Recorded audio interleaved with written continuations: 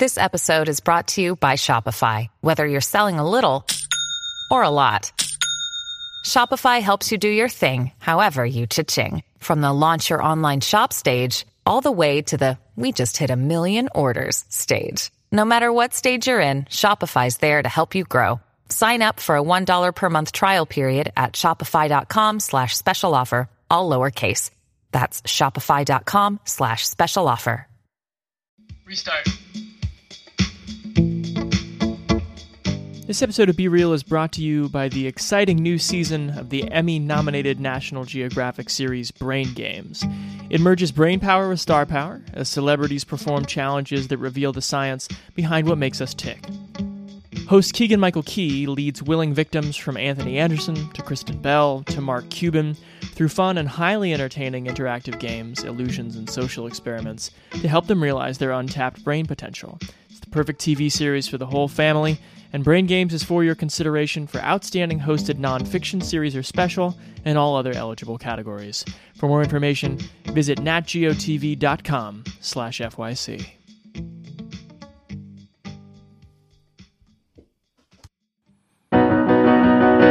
You can talk about film with a philosopher's zeal, or measure them all by box office appeal. But for once in your life, be real! Welcome one and all to a movie reviewing, reappraising, and genre-hopping podcast on the Playlist Podcast Network. This is Be Real. My name is Chance Solon Pfeiffer. And I'm Noah Ballard. We're here today to do a retrospective, but also like a first review for us on a very interesting movie from 1982 called Cane River. Well, it's sort of an interesting situation, not only what the movie is, but then the history of the property itself. This movie was made, in 1982, had some brief screenings at like local film festivals and stuff, including a premiere that was attended by Richard Pryor. But then abruptly before the film was released or distributed nationally, the director Horace Jenkins had a heart attack and died. And nobody else, including the financial backers of this movie, had the enthusiasm to really pursue anything without this force behind it of this writer-director. Right. So it just like hung out in a fucking garage in some film lab for 30 years. And it was considered like a lost piece of cinema. And then 2 years ago, it was rediscovered. It was put together and remastered, brought up to date and released. Well, it was released sort of in a very small way in February. Notably, they had a premiere at the Brooklyn Academy of Music near me. Yeah, Oscilloscope Labs distributed it, and they do all kinds of small, interesting indie releases. Yeah. But then, of course, like coronavirus hit, and it like kind of lost its potential national distribution yet again. Yeah, it's a movie that's had more than its fair share of misfortune in terms of just reaching audiences. But hopefully the tables are turning here in late June, early July, as Cane River arrives on the Criterion Channel and on Canopy, which is the free app that connects to most public library card accounts. You can watch it in both places, and it comes about as part of the streaming service's efforts to elevate and highlight black film, importantly, in these times, and especially overlooked black films like Cane River. I'm excited to say we've got Tiana Reid coming up. She wrote a terrific essay for the New York Review of Books about Cane River and how it interrogates notions of property and how black characters engage with the outdoors in really interesting ways. It's a fascinating essay. You can find the link in the show notes, and that conversation is coming up. First, Noah and I want to remind you that Be Real is a part of the Playlist Podcast Network. There's other terrific shows on the network like The Fourth Wall, The Discourse, The Deep Focus Podcast, and you can, and we would love you to subscribe to the feed wherever you get your shows, Apple Podcasts, Spotify, Stitcher, etc. We appreciate you listening.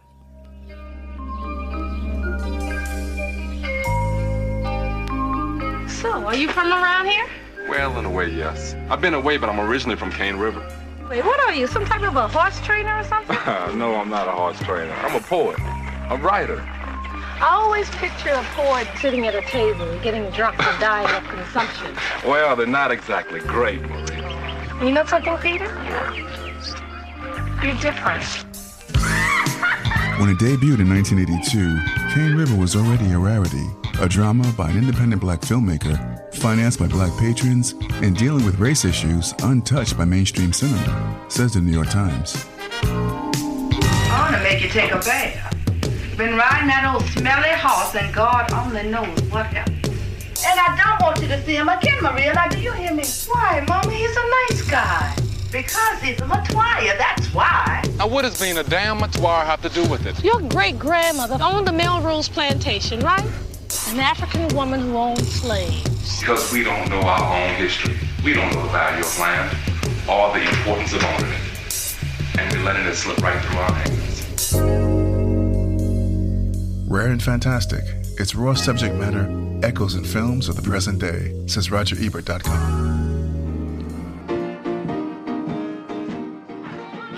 So this movie sort of opens in pretty grand Hollywood terms, where you have this prodigal son in this like triumphant return to his home of Cane River, Louisiana, with a very like late 70s, early 80s bus montage of him kind of thinking about swimming in the swimming hole and hanging out with his friends and playing baseball. Right. And then he comes home to this like celebrated triumphant return where they've made a sign for him at the bus station. Of course, the guy at the bus terminal just says, get a ticket south, and like, you're going to have to probably walk from there or something, because he's never heard of this place.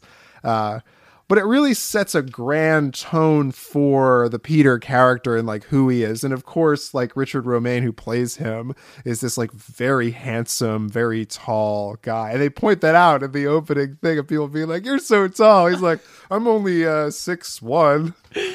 But he seems even taller because of the sort of the life experience that he's put on, being like a favorite son of this town who then almost went to play football for the New York Jets, but then opted not to do it because he felt too much like a commodity, which is certainly something you've heard athletes talk about before. But if we're just but not in like 1983, when you're thinking about like just a movie character in 1982 being like, yes, I chose not to play professional sports because I wanted to go write poetry in my hometown, is like a fascinating way to cut a character. Well, and it's such an interesting opening, like political note to hit, that this guy is giving up what white society has decided like his role would be if he wanted to, like, quote unquote, make it. And there's this whole interesting monologue later on where he talks about like affluent black people who have made it and how he kind of feels about that. Mm-hmm. But I do think it reminded me of the Jim Jarmusch movie Patterson, where you like quickly look at this masculine character who, like, quote unquote, doesn't need like the you know, more grandiose things in life. He's like totally fine with driving a bus and writing his poetry and like seeing the beauty in everyday things. Totally. Which is an interesting place to start. But then the movie like hits pretty quickly another note when he meets Maria, and at the historical landmark of this plantation that his family once was. Not only they were slaves there, and then they were also slave owners there. We can get into that in a second. But then this very interesting romance fuels the narrative forward. And Tommy Merrick is the actress that plays Maria. Mm-hmm, mm-hmm. And you have a sort of star-crossed but conflict-ridden romance story here that our guest Tiana Reed, who we'll hear from in a little bit, kind of compares to a Romeo and Juliet style.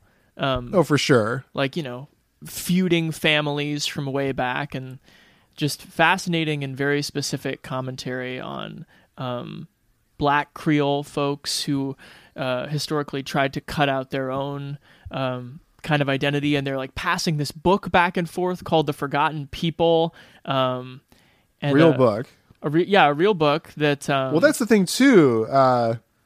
Peter's family is based on a real family, and the descendants of this particular woman who had a very interesting role in history in that she was a former slave, and then when things turned for that industry, shall we say, she cozied up to the slave owners and sort of married into that family.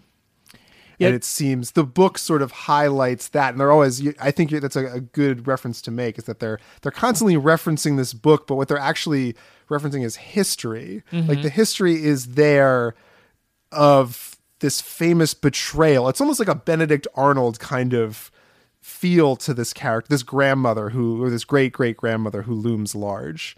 And it's like we all kind of know what she represents, but nobody can quite figure out like exactly how she played it.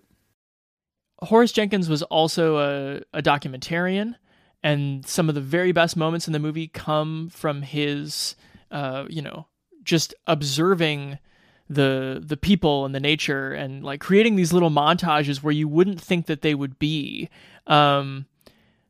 in this movie, in terms of like just the way people interact in church, or the way people interact when they're working a 9 to 5 in this really small town, or the way that people interact when you drive into New Orleans for the first time. Those are some of the best moments in the movie. Other sort of style things to note would be the soundtrack, which is unbelievable.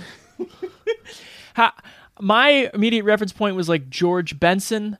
Sure. Like early 80s, or like George Benson, or like sort of late Smokey Robinson, where just like everything turned into this, like everything was a romantic ballad. And if it was a duet, fine. But like you had to say the word love 40 times in the song to get it right on the record. You had to say the kind of love that particular city is evocative of. Yeah, there's a little bit of like Hall & Oates in there too, in sort of the enjoyable cheese of some of them. Yeah. Which is a funny contrast to how naturalistic some of like a lot of the rest of the movie is. Yeah. Well, naturalistic too, and I think you bring up some interesting points about like the visual style of it. It's one of those movies that you can tell like wasn't made with $100 million. It was a movie that the charm of it is the things that were almost accidentally captured, when they're shooting a church scene, and the people there aren't actors. Like the people in the close-ups are actors, but like the wide panning shots, this is just like a church he captured from the local area. And I mean, the production was so based on that idea of really capturing the Cane River thing. Yeah, we should say that Richard Romaine was not an actor. He was just from the area and had the look and was a former football player. Right. Yeah, Tommy Merrick was a working New York actor who, she talks in one of the interviews that's attached to the movie on the Criterion Channel, how she was called in to replace Patrice Poitier, who is Sidney Poitier's daughter. Yeah, Sidney Poitier's daughter. Yeah. But this is what I love about just like filmmaking in general is, of course you can like put a green screen up and put anything in the background and like make it plausible enough. But there's something so charming and wonderful and alive and warm about seeing two people who are like on a horse, and that it's all real, and you don't quite know like how it's going to go. Right, because like it's a horse. Everything is risky. Yeah. Yeah, it's a horse. It's a real animal. It's not like a digital green screen horse. It's a real horse. Merrick talks about in the interview the fact that like she promised the director that she could ride a horse when she absolutely could not. So some of the, more tenuous moments, shall we say, are probably wholly unscripted, as is frankly a lot of this movie. But I don't even know that a movie like this would even come out then, like in a big way. They probably just didn't feel like fighting that good fight after Jenkins had passed, because like it is such an obscure seeming thing by 1983 movie standards. But I really think there is something just so like charming and confident, almost the way that like Richard Romaine is confident on screen. Like this movie's confident that the underlying story here is compelling enough that you'll get it. From the big sort of emotional arc of the more romantic side of this narrative, like you'll get it. And if you don't get it, you're there for the love story, and you're in a place that exists. Right. And it's such an interesting time, too, for like Black American film, because you're coming out of the 70s and out of sort of the quote-unquote blaxploitation era, which, of course, is taken over in vast part by white filmmakers and, has its issues. But then you're still a couple years away from you're still 3 or 4 years away from the first Spike Lee movie. You're before Purple Rain. You're before Eddie Murphy. This movie feels like it's existing outside of mainstream Hollywood arcs in so many ways. Yeah. I mean, a lot of the writing around this has talked about how it doesn't make a ton of sense, why this movie would be made. But then there is a sense to how it was released in its sort of limited way that people of this community loved this movie, and Richard Pryor made a play to try to have it released, which, went to nothing. But I think there's something so fascinating about, almost like an early regional filmmaker here. I mean, the way in which, directors we've talked about, like Gus Van Sant or Linklater, Kelly Reichardt, people like that. Right. That's a good point. Let's turn now to my conversation with Tiana Reid, who was kind enough to hop on the old Zoom with me and unpack this concept of the black outdoors that she cited in her piece on Cane River.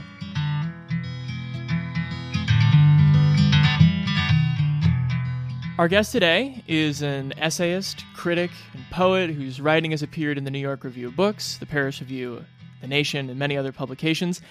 In late June, she wrote a fantastic essay about Cane River for the New York Review of Books. Tiana Reid, welcome to the show.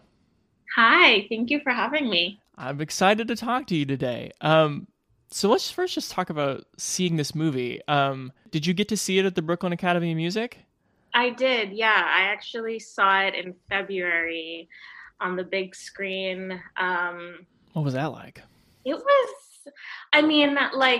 It was a different experience than I imagine how most people are watching it now, because it was the middle of winter. It was around Valentine's Day. So it was just a really cute situation. It was just so exactly what I needed on that day. And it was just, the film's so beautiful in terms of the nature aspect of it too. So it was a kind of respite from New York winter in that moment. What did you know about it going in? What did you expect? I didn't know much about it. I wasn't expecting it to be as sort of lighthearted as it was, because I think reading the synopsis and also in terms of it being a sort of recovered cultural object that was sort of lost to history for a while, that sort of imbues it with this kind of heaviness and this importance, which, you could argue is just sort of could be a marketing ploy. But the point is that I was expecting it to be just a lot more, a lot darker. And I was just not expecting a straight up romance film, Mm-hmm. Yeah, there's definitely some verbal throwdowns, but the stakes are not crazy or harrowing, really. Yeah, the stakes are pretty much, are we going to keep dating or not? but obviously, there's a lot more to it in terms of how they're relating to one another and the kind of intellectual conversations that they're having and the way the past is making an imprint on their lives. But in terms of the actual drama, it is very sort of every day. It's very sort of what you worry about in your early 20s, Sure, yeah. I think you say in your piece that the movie kind of effortlessly breaks the seal between the romance and the issues that it wants to engage with. How do you think it's able to do that?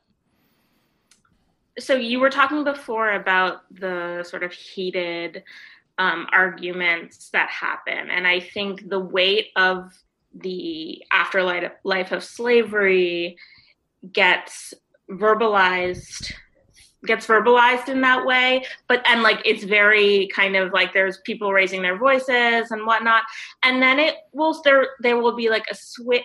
Like I watched it last night and there will be like a quick switch, and like, you know, Peter will then be like, okay, like let's go, or you know what I mean. So Sure. there's this way in which the film itself, and I think this has to do with the sort of amateur acting, and there was a lot of improv involved. So a lot of it is sort of just like you get to feel like you're just going for a ride and like going with the flow. And I think that's how it's able to sort of, you know, really toe the line between,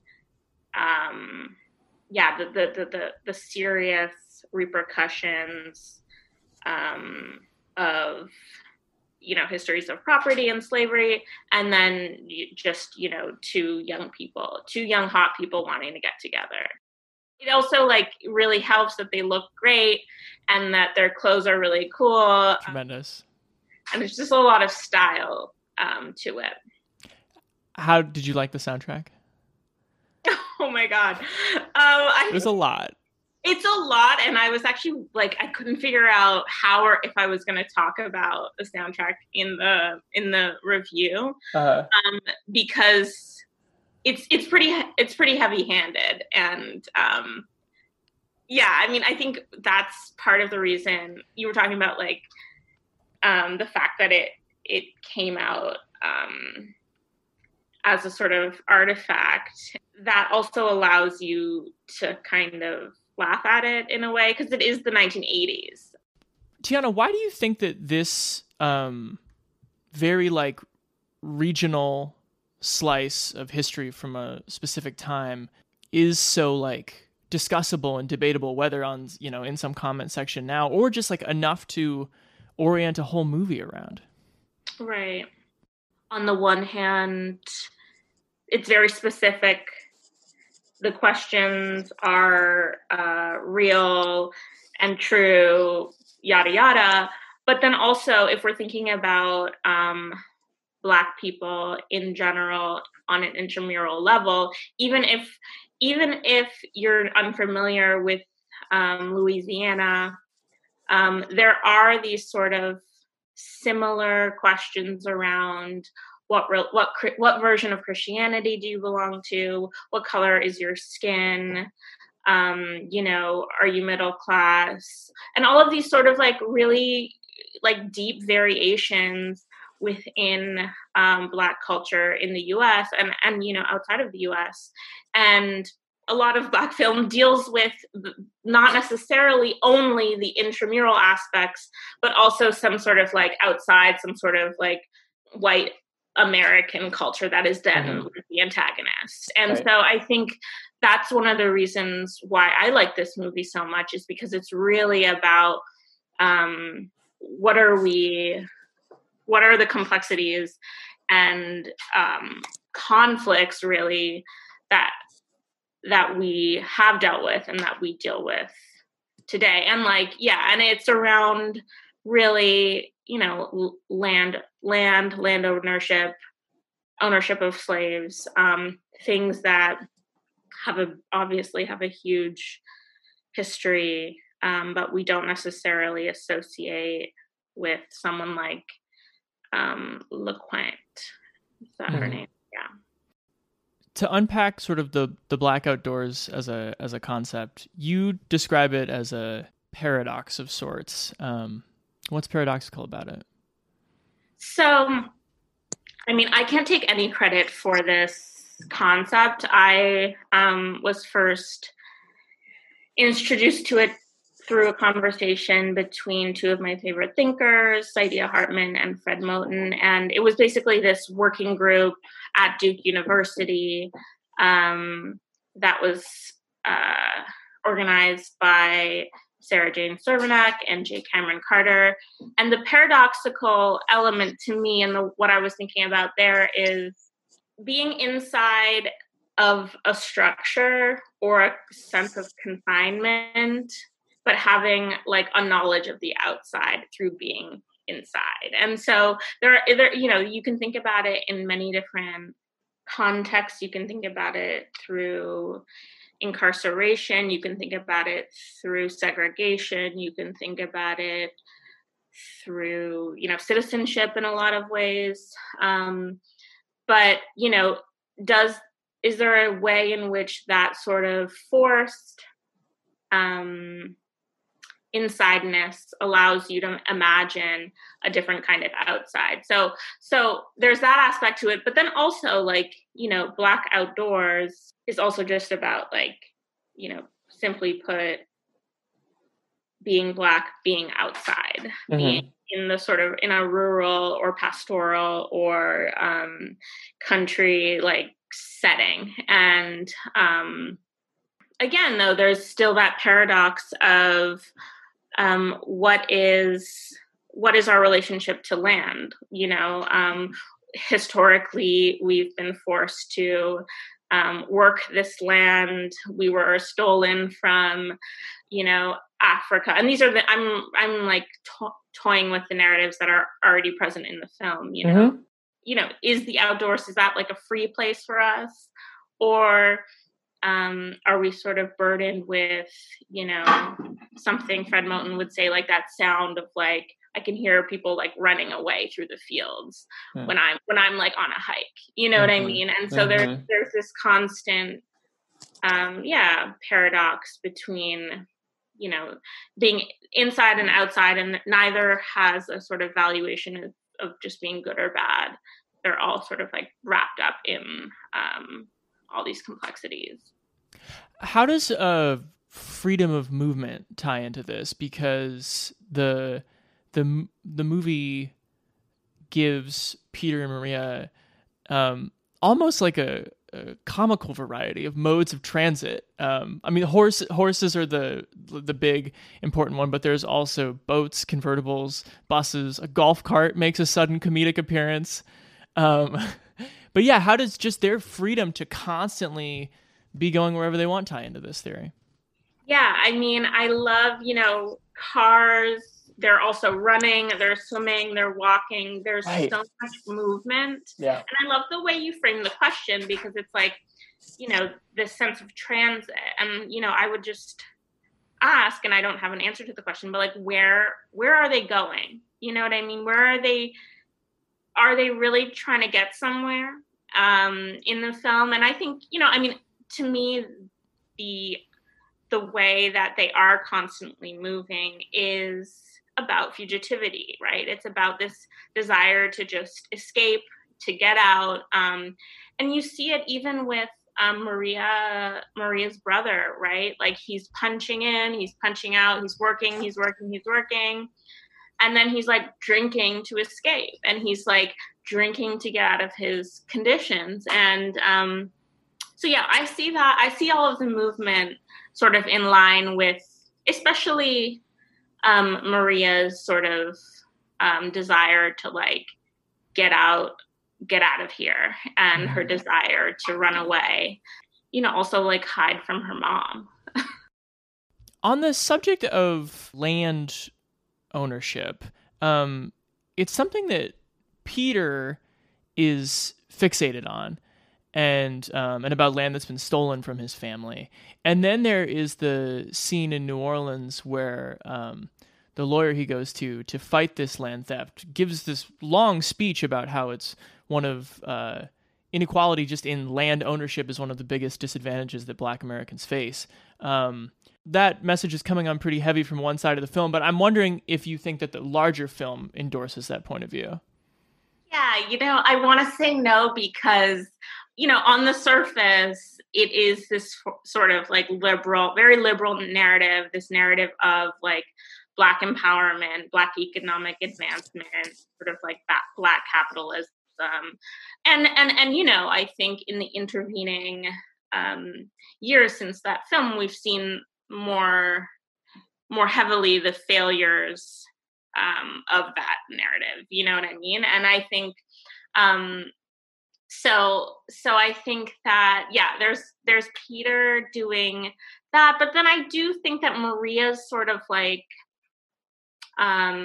her opinion on that scene where they both go to his old land and the house has been torn down, and Maria is like, we wouldn't have $150,000 to begin to lose, right? And so Maria is also brutally aware of the origins of land ownership.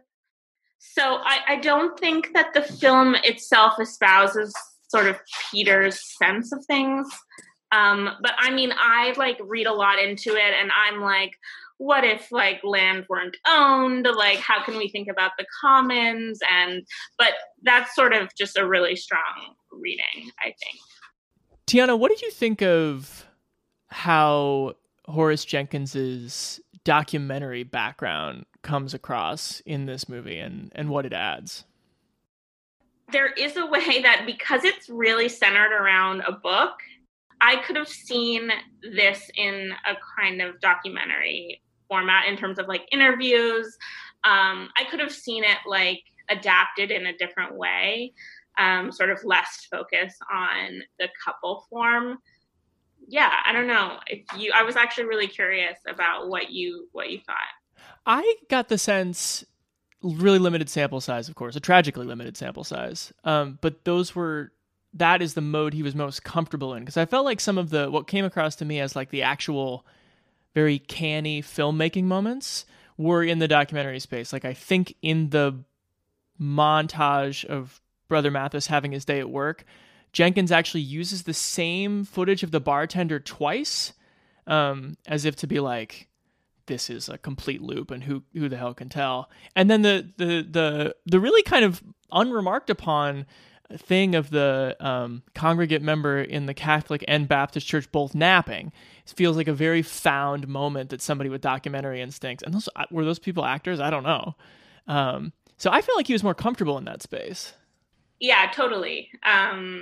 Even just, the opening scene there, and there are a lot of moments in between where it's long, montages, sunsets, nature, and it's just, it's sort of like a very intense setting of the scene that is almost ethnographic. And less sort of like this shot is telling a story and is important for the narrative. It's more just like, you need to see everything that's going on. This would be a really hard question, but Noah brought it up when we recorded the review part. This really feels like a first film, and in a more fortunate world, you've got 15 Horace Jenkins films, and in 2020 you look back and you're like, oh, let's check out his first film. Like, what an interesting thing where you could see him working with amateur actors and going to a place that was personal for him because of his relationships.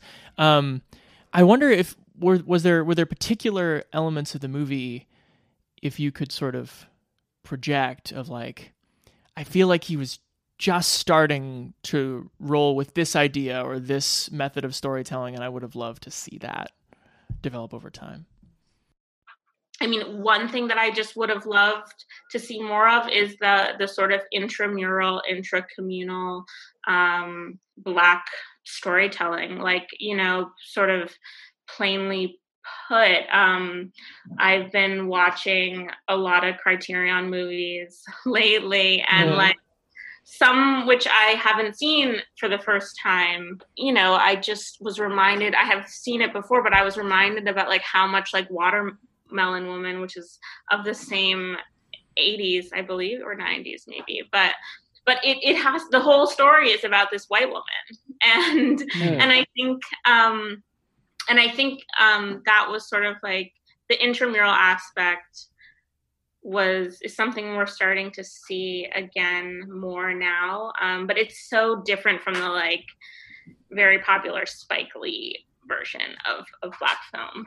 Not a spectacularized version of Black life. And I would have loved to see more of his films. Yeah. I want to pick up on this idea for a second, though, that you brought up. Because I remember Wesley Morris and Jenna Wortham on their podcast were, I think it was in 2018, and they were listing off movies like Blind Spotting and The Hate You Give and Sorry to Bother You. And they were kind of espousing like even movies that they liked, they felt like kind of an exhaustion with these movies either intentionally or unintentionally fell into a stance of having to explain blackness to a white audience. And I wonder, I see the irony of this question, of course, but what is it like for you? Explain it to me, the white guy. What is it like for you when you watch a movie about intramural black life that just doesn't have any of that? Yeah. I mean,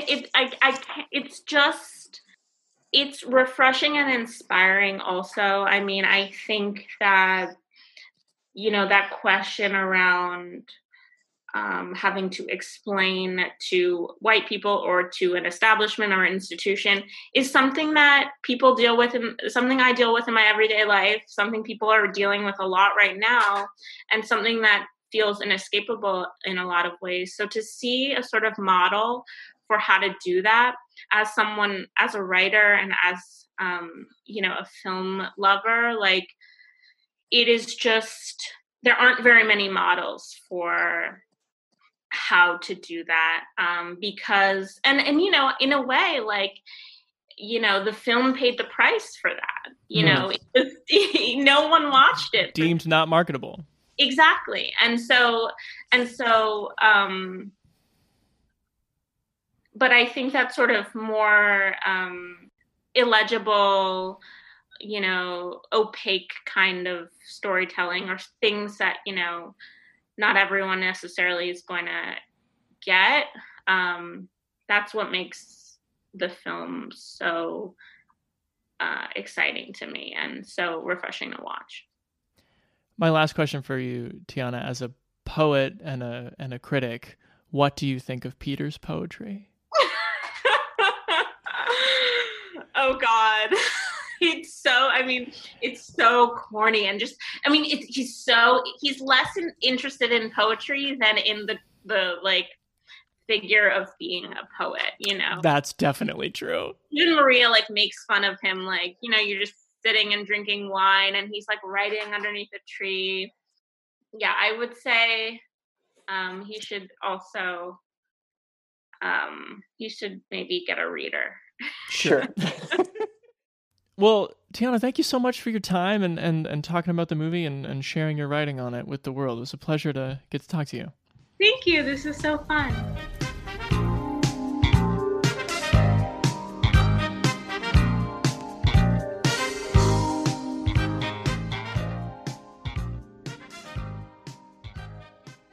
Well, we thank Tiana Reid so much for her time and her wonderful writing. Go seek out that piece if you haven't read it. It illuminates a lot of things about this film. All right, Noah, let's continue and wrap up our discussion of Cane River. Let's talk about the acting a little bit, can we?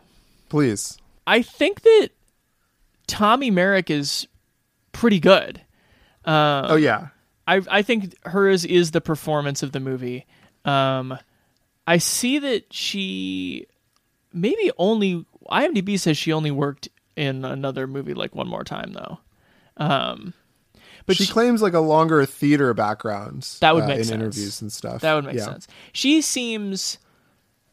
has a comfort with both like the emotions that she's supposed to play and the conflict where she can, you get the sense when her mom is yelling at her of like, you cannot see Peter anymore. She's able to maintain and straddle that line of both being really owing something to her mother and the way that she was raised and the college that she's getting sent to in New Orleans, and also, of course, being that, early 20-something who may have found the love of her life. And she's also really good at like more than a few comedic bits in this movie. Like there's this long kind of drawn out thing where like Peter has this shitty truck and she's like, okay, fine, I'll ride with you. And then she kind of sticks her head back into frame. And she's like, one more question, mister.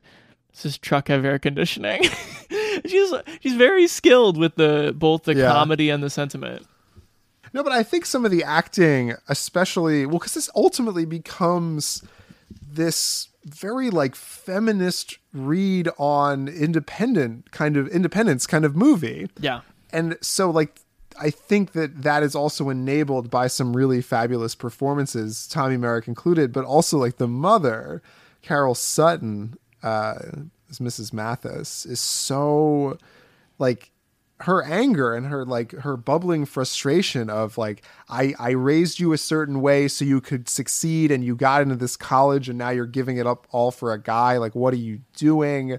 So we find out, if you watch some interviews, that scene where they have that big blow up, there wasn't a scene. There was no script. So like, Horace Jenkins just kind of put the actors in there and was like, well, this is the scene where you got to get really mad. And there is something interesting about the way that Ms. Mathis cannot express like a coherent, like, why are these things of being with Peter and going to college, like, why are they diametrically opposed? She can't put that into words because there's no script, but maybe she also can't put that into words because the character is so overcome by the weight of tradition. Like, it truly is a zero-sum option, and it kind of works.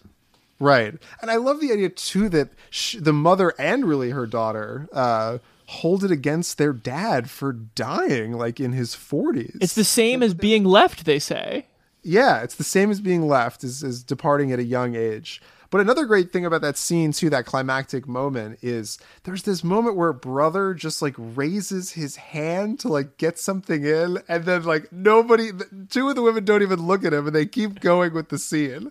It's such a good, for such a snaky, kind of, like, hyper-masculine character he's been in, like, the previous two scenes. Right. Like, this one really, by not including him, puts him in his place. It's true, yeah. On that point, it made me feel like the one scene that I feel like the movie is really missing is it's very conspicuous when they go to New Orleans and she's going for her sort of orientation and sign up at Xavier, and he's going to see a lawyer to see if they can, figure out the chicanery that happened around his grandmother's will and maybe get this piece of land back. And the fact that we follow him for a scene that I think is important for what this movie has to say about black people and property in the U.S. But like a scene of her at Xavier orientation could have been extremely meaningful for kind of establishing like real like parody within the movie. So while a lot of this movie's charm comes from surmounting the limitations it has, it also does have that like late 70s, early 80s like movie made for no money goofiness about it. Like Richard Romaine, to his credit, seems like a really sweet guy from the interviews. He's really trying. But did you notice that he, I think in order to seem natural and seem comfortable, tends to start every sentence with like an interjection? He'll just be like, hey, I know where we could go to lunch, or... Right. And there's a couple of funny, like, goofy pickup lines that, like, don't quite work. Right. Like when he first meets her. But those are... I don't know. I think for the most part, they, like, have a pretty compelling chemistry. I think they have chemistry. I think, like, it's just, like... It should be said that a lot of time when you're watching Richard Romaine, you're watching someone trying to remember his lines. Oh, yeah. Yeah. But in the most charming way possible. Sure, yeah. That's what non-actors would do if you put them on camera. Try to remember their lines. For sure. The one, like, real goofy moment I think this movie has is when we're right after the bit about him being like, oh, I'll give you a ride on my horse. He goes back to the tree where he hung up his horse, and suddenly he's got a second horse. Right. But he, like, only rode one horse out there. So where he materialized that second horse from. Yeah, the only real disappointment I would say about this movie is that Horace Jenkins didn't quite have the technical prowess to fully deliver the story that he's clearly capable of writing. Sure. And I think seeing later stuff would, of course, been eye-opening and, put him in the canon as well. It's an incredible debut. Shall we remind people how we rate movies on this particular podcast, Chance? On Be Real, we rate movies in two categories, a good or bad for technical quality, and a good or bad for watchability. So what are the four possible ratings? I don't care! Good movies are both well-made and highly entertaining. The Fugitive, Parasite, Rear Window, or The Hunt for Red October. Once more, we play our dangerous game. Good bad movies are often impressive technically, but also tough sits. Historical melodramas like The Mission, horror movies too scary or gross to rewatch, or self-serious musicals like Yentl. Papa, can you hear me? Conversely, bad good movies are highly flawed but still gratifying. Nonsensical hangouts like Hot Tub Time Machine or ludicrously fun action fare like Twister or Stargate. Give my regards to King Tut, asshole. Bad movies are neither well-made nor entertaining. Examples we've covered unfortunately include Garden State, 50 Shades of Grey, and Attack of the Clones. I'm deeply sorry, Master. Got all that? Time for a rating. I think despite its budget restraints, it's being a gazillion years old, being pretty goofy, starring actors you won't recognize. This movie has like a ton of heart, a ton of warmth, and is a really interesting docu-realist look at the very fascinating piece of American history, and a circumstance that I'd never considered before, to a state other than New Orleans I've never really spent any time in. So I think it's a good. I think that's true. I mean, I think there are, like we said, there are very goofy things about it. The soundtrack reminds me of my dad's tape deck in his Dodge Dynasty circa 1993. He absolutely would have put on some George Benson. But it is a real testament to how much you can do with few resources when you are interested in something that is specific and really deep, and you don't need money to explore the depths of like really distinct socioeconomic and racial history. And for me anyway, like this is why I watch art house movies and like obscure indie movies when I can, and international movies, which is to go to places and hear perspectives that never make it through the Hollywood studio system. And this movie does that in both a digestible way and a way that gives you like no easy answers. Because if you've been steeped in this world, you grew up in this world, like there are no easy answers to the question of whether Peter and Maria get to be together and live happily ever after based on how their families have related. I'm with you. It's a good. Fantastic. Yeah, I love that. The last note there, literally, sort of questioning, whether they're going to be together, whether they're not going to be together. But it is almost open-ended enough that it allows this sort of guttural, like, yeah. That is like the last moment of the movie, which I think is a triumph. It's a triumphant scream. It's great. Thanks so much to Tiana Reed for guesting on the show. Thank you, buddy, for watching this obscure but really interesting movie that I would recommend. It was my pleasure. Be safe, be well. Talk soon.